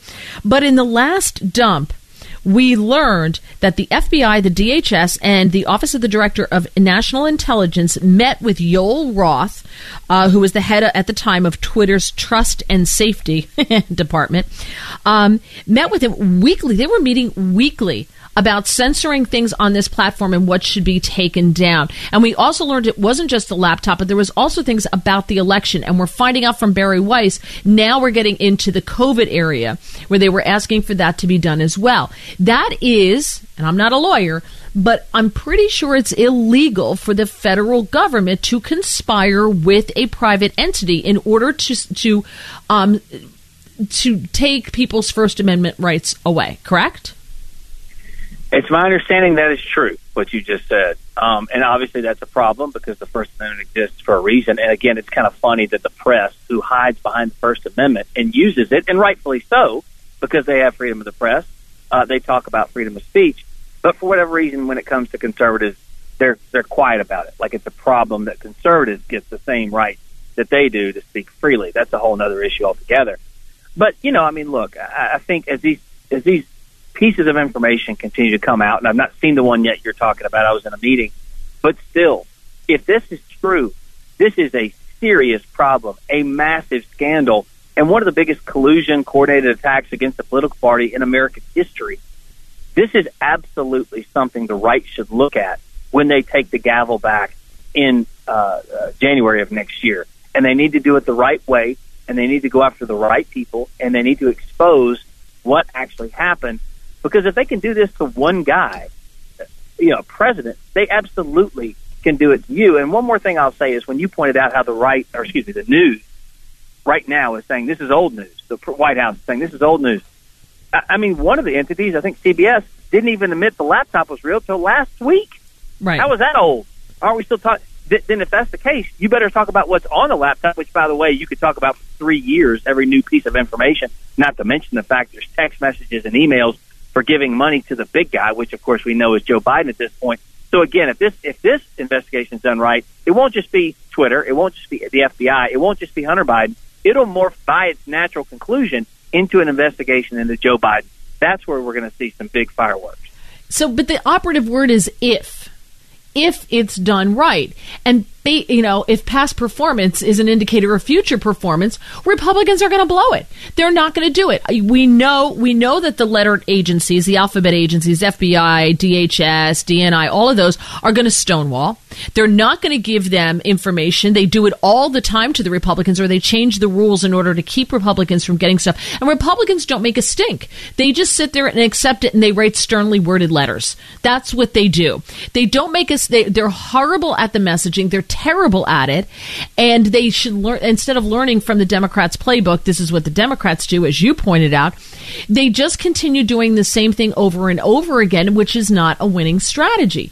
So I really, to me, this, as you said, this is so huge. This is insane. But I don't have faith that the Republicans, that anything is really going to come of this. This is like the Durham report again. Yeah, I don't disagree. There's one part that I take issue with, and it's this. Republicans, in whatever speeches I'm giving all across the country, I get the same question, which is, why can't Republicans in unison say X? Why can't we all push a message? Well, we don't control the levers of power and influence like the left does. They have Hollywood. They have big tech. They have the mainstream media. They have colleges and universities, all of which push a message in unison from their collective bully pulpits, and it's crammed down our throats, regardless of how tight the messaging is on the right. Now, let's be honest, we're not good at this like the left is. There's no question about that. No. So I'm not pushing back on that point. But the fact does remain, by our own nature, Republicans are individualistic, whereas, Democrats push the collective so often. But politics is a team sport. We've got to get better at giving that message, a good message, a solid message, one that people care about, that they want to hear, that they can gravitate toward, that they understand, and push it all of the time. Because this country is going absolutely in the wrong direction with the leadership we have in the top. The radicalism is insane. It is really hurting American families. And the quicker we get ourselves on the same page as Republicans and push back and stand up and just say no more, we're going to do things a different way, we're going to continue to slide into the wrong direction. And somehow, some way, we get rolled. When we're in the majority, we get rolled when we're in the minority. So I think we've got a better sense now of what we need to do and how we need to do it. And I hope, and you said it's an if, and it's a big if we can do that, I think we'll be in much better shape. Yeah, well, then you know what? In my humble opinion, leadership needs to change, because it's clear to me, at least from the outside looking in, I'm just a taxpayer. Mitch McConnell has zero interest in changing the game. It's clear. There are so many things he could do. When he pulled money from those races in from Bolduc, from in Arizona, in Alaska, when he pulled money from those races, in my humble opinion, he showed his hand. He didn't want Trump candidates. They're winning the game. That's why they don't want to change it, in large part, right? They're still in power. They're still successful. They don't care about the actual impact of the policies on the American people. I mean, they do from a lip service standpoint, but they themselves are doing fine. They're still having big contracts. They're still figuring out the way to scam the stock market. They're the ones who the press call on every single thing and get their opinion on the news of the day. So they're still winning. It's us out here who aren't, and we need leadership to stand up and say, all right, if I take it on the chin, that's fine. I'm here to protect you. And that was one thing that, quite frankly, made Trump so popular, was he said, look, they're attacking you. I'm just standing in the way. Yeah. And just very quickly, because I have to let you go. I'm so sorry. Like I said, I could talk to you forever. We do have Josh Hawley did get some records that show now that Nina Jankowicz, who was the executive director of that now terminated Disinformation Governance Board, and other DHS officials plan to meet with Facebook's head of security, Nathaniel Gleicher. So there's a smoking gun there with Facebook, and I got kicked off Facebook before the election, so I want some justice. And Musk also teased Fauci files coming out on Twitter as well. Yeah. And he said, my pronouns are prosecute and Fauci. So I don't know if that's ever going to happen, but it's great. It's great, but they have to do it the right way. Remember, any slip up from us, and they're going to say the whole thing's a show trial. Democrats put on a show trial for months and months and months, better part of 2 years now, and they think it's all just perfect and flawless. So we're held to a different standard, but instead of lamenting that, let's play by the rules and get it done and get people to understand exactly what we're talking about. But, I mean, how many people from the Clappers and the Brennans and the Comeys, the Clintons, all lie before Congress and nothing happens? What people want, really, transparency I mentioned, but they also want accountability. Thank you. Somebody has to get in trouble for doing the things against the law that we all see in public. I mean, if Hunter Biden's putting out videos of himself committing felonies and no one, and he's just going to the White House to enjoy Christmas parties and going to the White House or going to the Kennedy Center to enjoy concerts, no one's doing anything, it makes people really, really angry about systems of justice, one for the elites and one for everybody else. Well, if Trump gets back in and you're part of the administration again, could you please tell him that, please? Of course. It makes me absolutely... I gave him a lot of advice. He never took any of it, but I sure got to do it. This country's so great. Someone like me got to give him the advice. Hogan Gidley, thank you so much. You can follow him on Twitter at @JHoganGidley. Thank you. Have a wonderful Christmas. Merry Christmas. I appreciate your time. You too. Merry Christmas. Thanks so much. Thank you. 844-747-8868 is my number here on the Todd Starnes Show.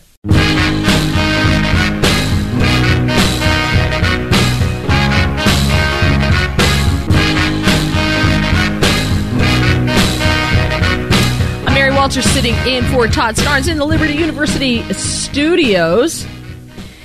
Let's talk a little bit about MyPillow, shall we? Because you have helped build MyPillow into an incredible company that it is today. And Mike Lindell, the inventor and CEO of MyPillow, wants to give back to Todd's listeners because you people rock. Right now, MyPillow is offering exclusive offers on their bed sheets, their 6-piece towel set, and even offering an extended 60-day money-back guarantee. So if you place an order now through December 25th, those orders will have an extended money-back guarantee that will go through March 1st. The bed sheets, which are amazing, are marked down as low as $29.98, and you will get a great night's sleep on those sheets. The 6-piece towel set is made with USA cotton. It comes with 2 bath towels, 2 hand towels, 2 washcloths. They typically retail for $89.98. It's almost $90. And they're now just $39.98 with the promo code STARS. Dude, that's an incredible bargain. Now, there is a limited supply. You have to order now. Call 1-800-839-8506. And I will tell you, when they say limited supply, they mean it. Because I didn't pay attention to that when I was trying to buy something from MyPillow. And I got shut out and I was really mad. So do not hesitate. Call 1-800-839-8506. Use the promo code STARNS. Or you go to MyPillow.com, you click on the radio listener square, and use the promo code STARS to get your incredible discounts and extended warranty on MyPillow products. Isn't that great? So I've been going through these Twitter files here with Bari Weiss, which she's put out. And what she is going through, and you can read it for yourself. It's tough for me to do it on the air here because there's a lot of them. But she goes through the decision in chronological order of the decision to ban Trump from the platform, and how quite a few of the Twitter employees did not think this was a good idea. But the ones who thought that Trump had to be taken off were so loud, they won out. The mob won. And we got a problem. And they're in the situation they're in. I've got more coming up. Stick with me on the Todd Starnes Show.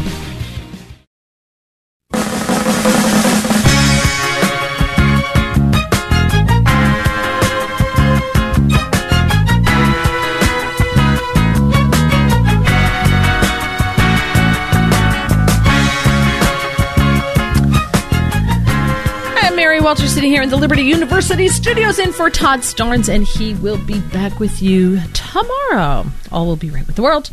If you want to join me, 844-747-8868 is my number. I don't bite, I swear. If you want to comment, I welcome your calls. Just a note that I do have podcasts. I have 2 podcasts. One airs on Tuesday, one airs on Thursday. Both air 7:15 Eastern time, so 6:15. I just try to do everything Eastern time because it's something that people from all over the country can watch. So it is audio. It's video. If you watch on YouTube and Getter, all you do is search for Mary Walter Radio on YouTube or Getter. Tuesday's podcast, the one tomorrow night, is non-political. So we like to have fun on that one. So if you want to break from politics, please join us. Thursday's podcast is politics, and I try to do stories that you're not really hearing a lot about. I try to bring those types of stories in as opposed to just regurgitating stuff that you may have already heard. So that is what we do there. And if you can also catch up by either going to YouTube and watching them if you'd like to watch, again, Mary Walter Radio, or go to Apple Podcasts or Spotify. You can hear the audio. You can listen to the audio just by searching for Mary Walter Radio. And if you want the non-political one, you got to search for Life with Mary Walter. Could not figure out how to get them both under the same tab just by searching on one name, so it had to be 2. But I hope you join me. Okay, let's talk a little bit about immigration, shall we? Because it's a mess. It's a disaster. And we have Title 42 that is going to be going away, which is a problem. And I want to play some audio for you here. This is Tom Tillis. Senator Tom Tillis out of North Carolina, and Kristen Sinema out of Arizona, who's now an independent, have come together for a bipartisan bill. And what it is, it's a last-ditch effort to get an immigration deal through Congress before the Republicans take the House next year. Because that's what Democrats want. Whereas if Republicans were smart, they'll slow walk it, right? Like, we'll get the bill we want, which of course the Senate will not pass. So it's going to be another roadblock. But the wrench in the works here is Title 42. The Title 42 was the public health authority that was used to deport migrants at the border due to COVID-19, and that expires in 2 weeks. And the administration's doing literally nothing. And there are thousands and thousands and thousands of migrants amassing on the southern border, just waiting to cross over. I think it's the 21st that they'll be able, and they're just going to walk into the country, and we're going to be overwhelmed. Thousands and thousands. How that is not considered an invasion is beyond me. We have spent billions of dollars helping the Ukraine. They hate when you call it helping Ukraine repel an invasion on their border, yet we are allowing one to happen unfettered at our border. And it's going to be catastrophic. And the administration is doing nothing about it. I'm telling you, this country is going to change in ways you could never imagine. Under the Obama administration, they are on track to bring in the population of New York City, the 5 boroughs, the population of that area into this country. You're going to be paying for their kids in school. You're going to be paying for their free health care. You're going to be paying for, if they have a child, that child now gets health care, and the child gets SNAP, and the child gets, WIC, and the child, so you're going to be paying for the food, everything. And these people are never going to be deported. They're never going to be sent home. They're going to be here to stay because it's going to take decades to wade through all of them that are here illegally. There's nothing to help, wade them out. They can apply for driver's licenses and apartments and bank accounts and this and that and everything else that you can't apply for despite them not having ID and on and on. So this country is going to change in ways that you will never see coming, and it is going to change this country. Unfortunately, I don't think for the better. I'm all for immigration. Don't yell at me. I'm all for immigration, but it's got to be done legally. Legal immigrants like Elon Musk are the ones who value this country and what this country stands for.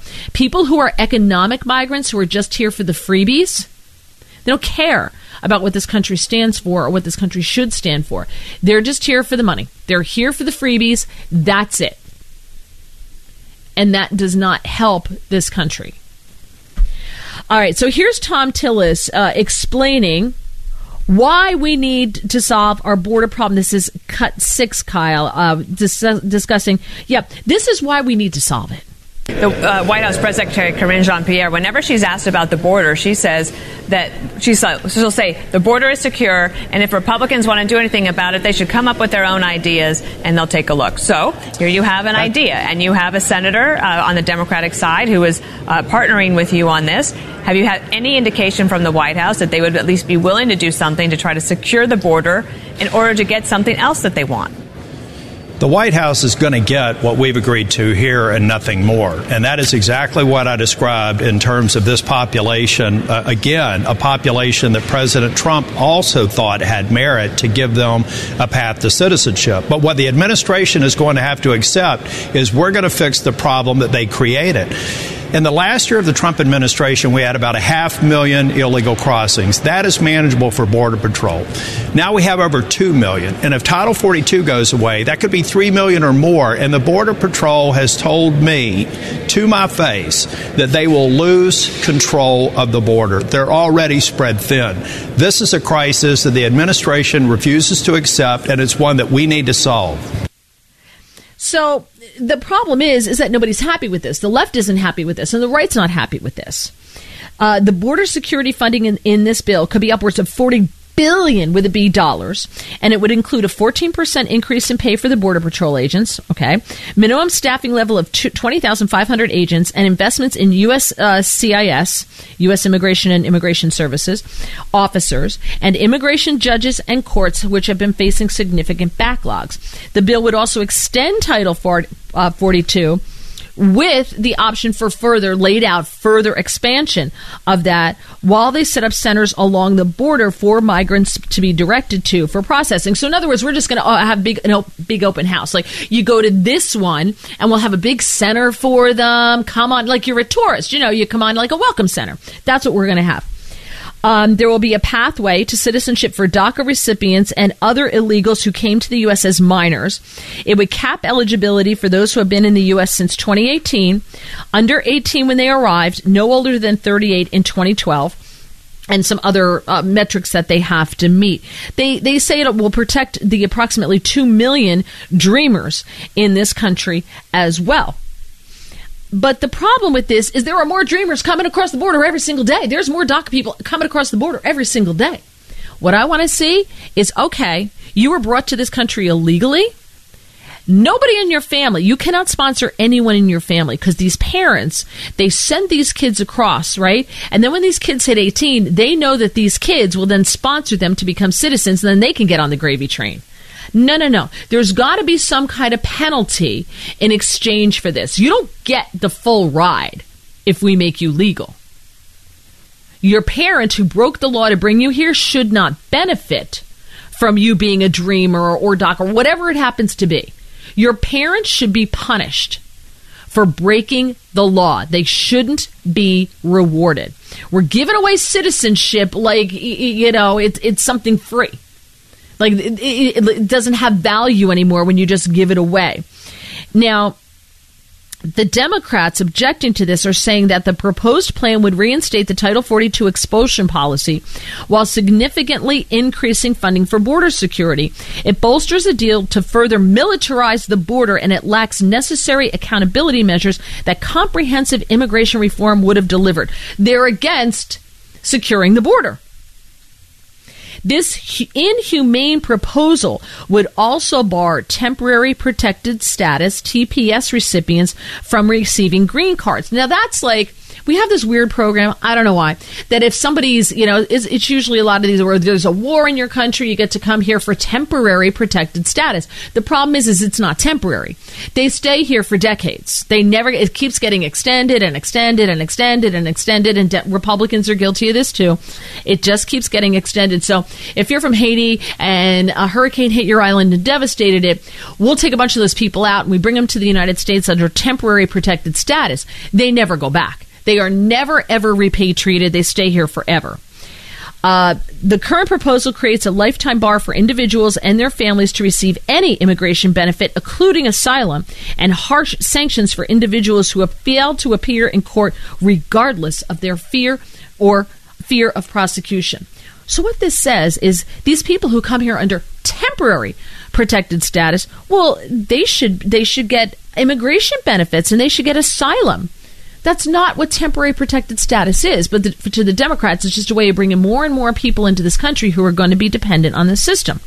Cloward-Piven strategy. Look it up. Cloward-Piven strategy, what you do is you put such a strain on the social services in this country that it collapses them. And that creates a crisis. The government gets more power in order to solve the problem they created. And it puts more people on social service. It gives them the power to tax more, to bring everyone's income down. But they also say there's sanctions for individuals who don't appear in court, even if they're afraid, because they're afraid of persecution. But if you're a citizen and don't show up in court, they're coming to get you, unless you live in Portland or New York or something like that. But they'll come and get you. So citizens have to show up in court, even if they're afraid of being persecuted because maybe they're conservatives and they feel that they're going to be persecuted. They don't get that. But they want people who are in the country illegally to be given freebies, and we're supposed to understand why they don't want to come to court, because they might be persecuted. They could be deported. Yes, because they should be. We're not going anywhere with this. Tillis went on to say that people who come into this country as minors, who are now doctors, scientists, teachers, hundreds serving in the military, think the American people understand this is very different than this concept of amnesty. It's nonstop. We make special groups of people over and over and over again. The entire programs that Obama created with this DACA and Dreamer stuff, he's not allowed to create policy like that, but he did, and the Republicans didn't stop him. And Republicans had the ability to say these programs are unconstitutional. He doesn't get to make law. That has to come through Congress. Congress makes laws. They could have stopped them, and they didn't do it. So the Republicans are just as complicit in this as well. All right, coming up, an Arizona sheriff also taking the law into his own hands. I don't know where this is going to go, but regarding immigration and securing the border. It's just insane, and that's coming up on the Todd Starnes Show.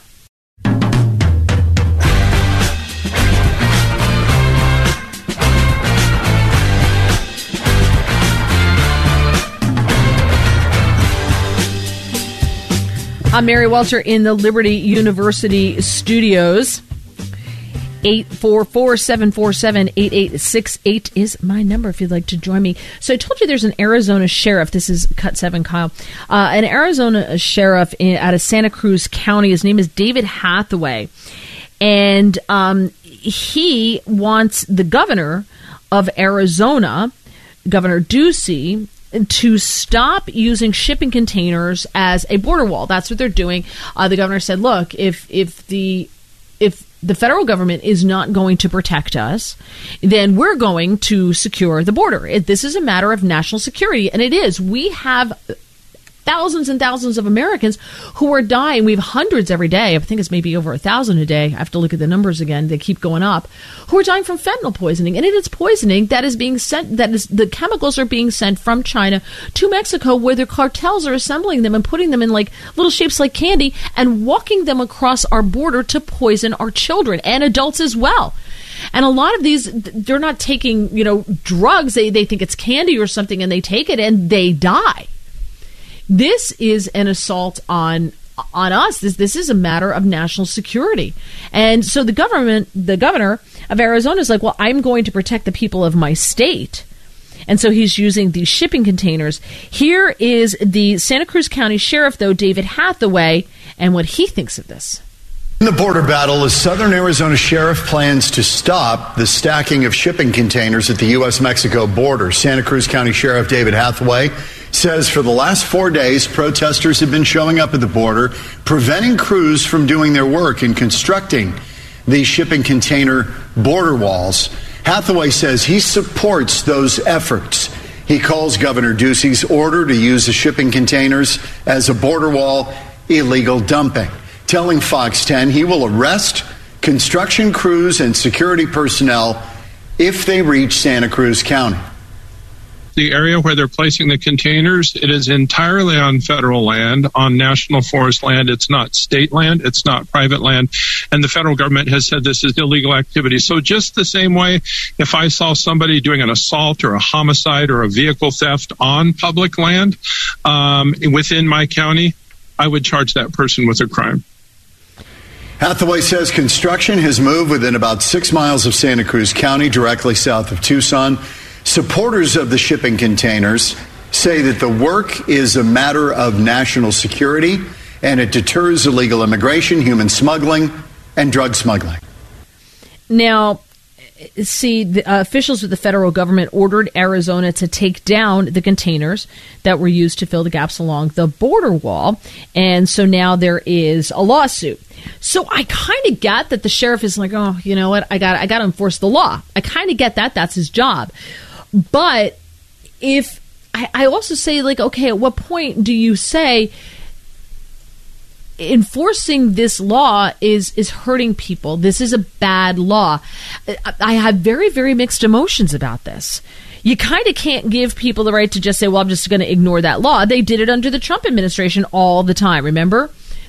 All the time they ignored it. When Obama was told that he had he had to enforce certain laws, he just didn't do them. His administration just didn't enforce certain laws like immigration laws.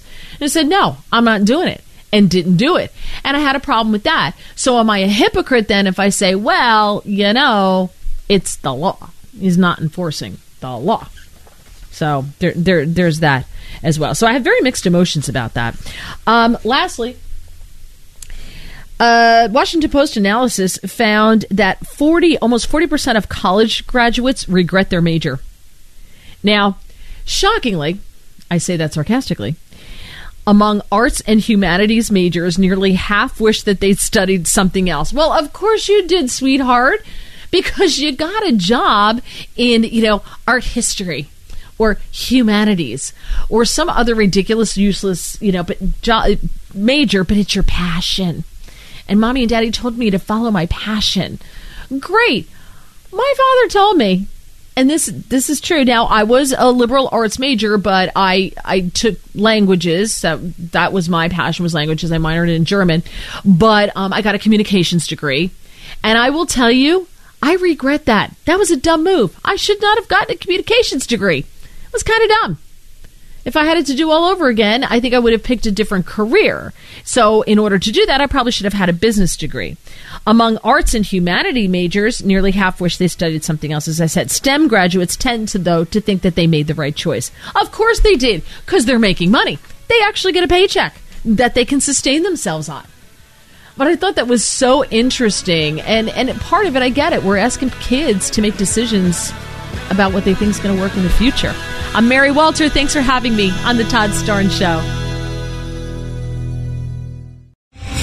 Three-star general Michael J. Flynn, head of the Pentagon Intelligence Agency, knew all the government's dirty secrets. He was one of the most respected generals in the military. Flynn knew what the intel world had been up to. He understood its funding. He ordered the first audit of the use of contractors. This set off alarm bells. The explosive new documentary, Flynn, Deliver the Truth, Whatever the Cost, uncovers the facts behind this scandal. Flynn told the truth. He was the most dangerous person for Donald Trump to hire. I find out the worst enemy that I'm going to face in my life is right here in America. They took my assessment and they wanted me to change it. And I was like, I'm not changing it. They had to get rid of Flynn. With in-depth interviews, archival footage, and never-before-seen personal records of the man behind the headlines. I just felt like I was drowning. Flynn, Deliver the Truth, Whatever the Cost. Available now. Watch it today. Go to salemnow.com. salemnow.com.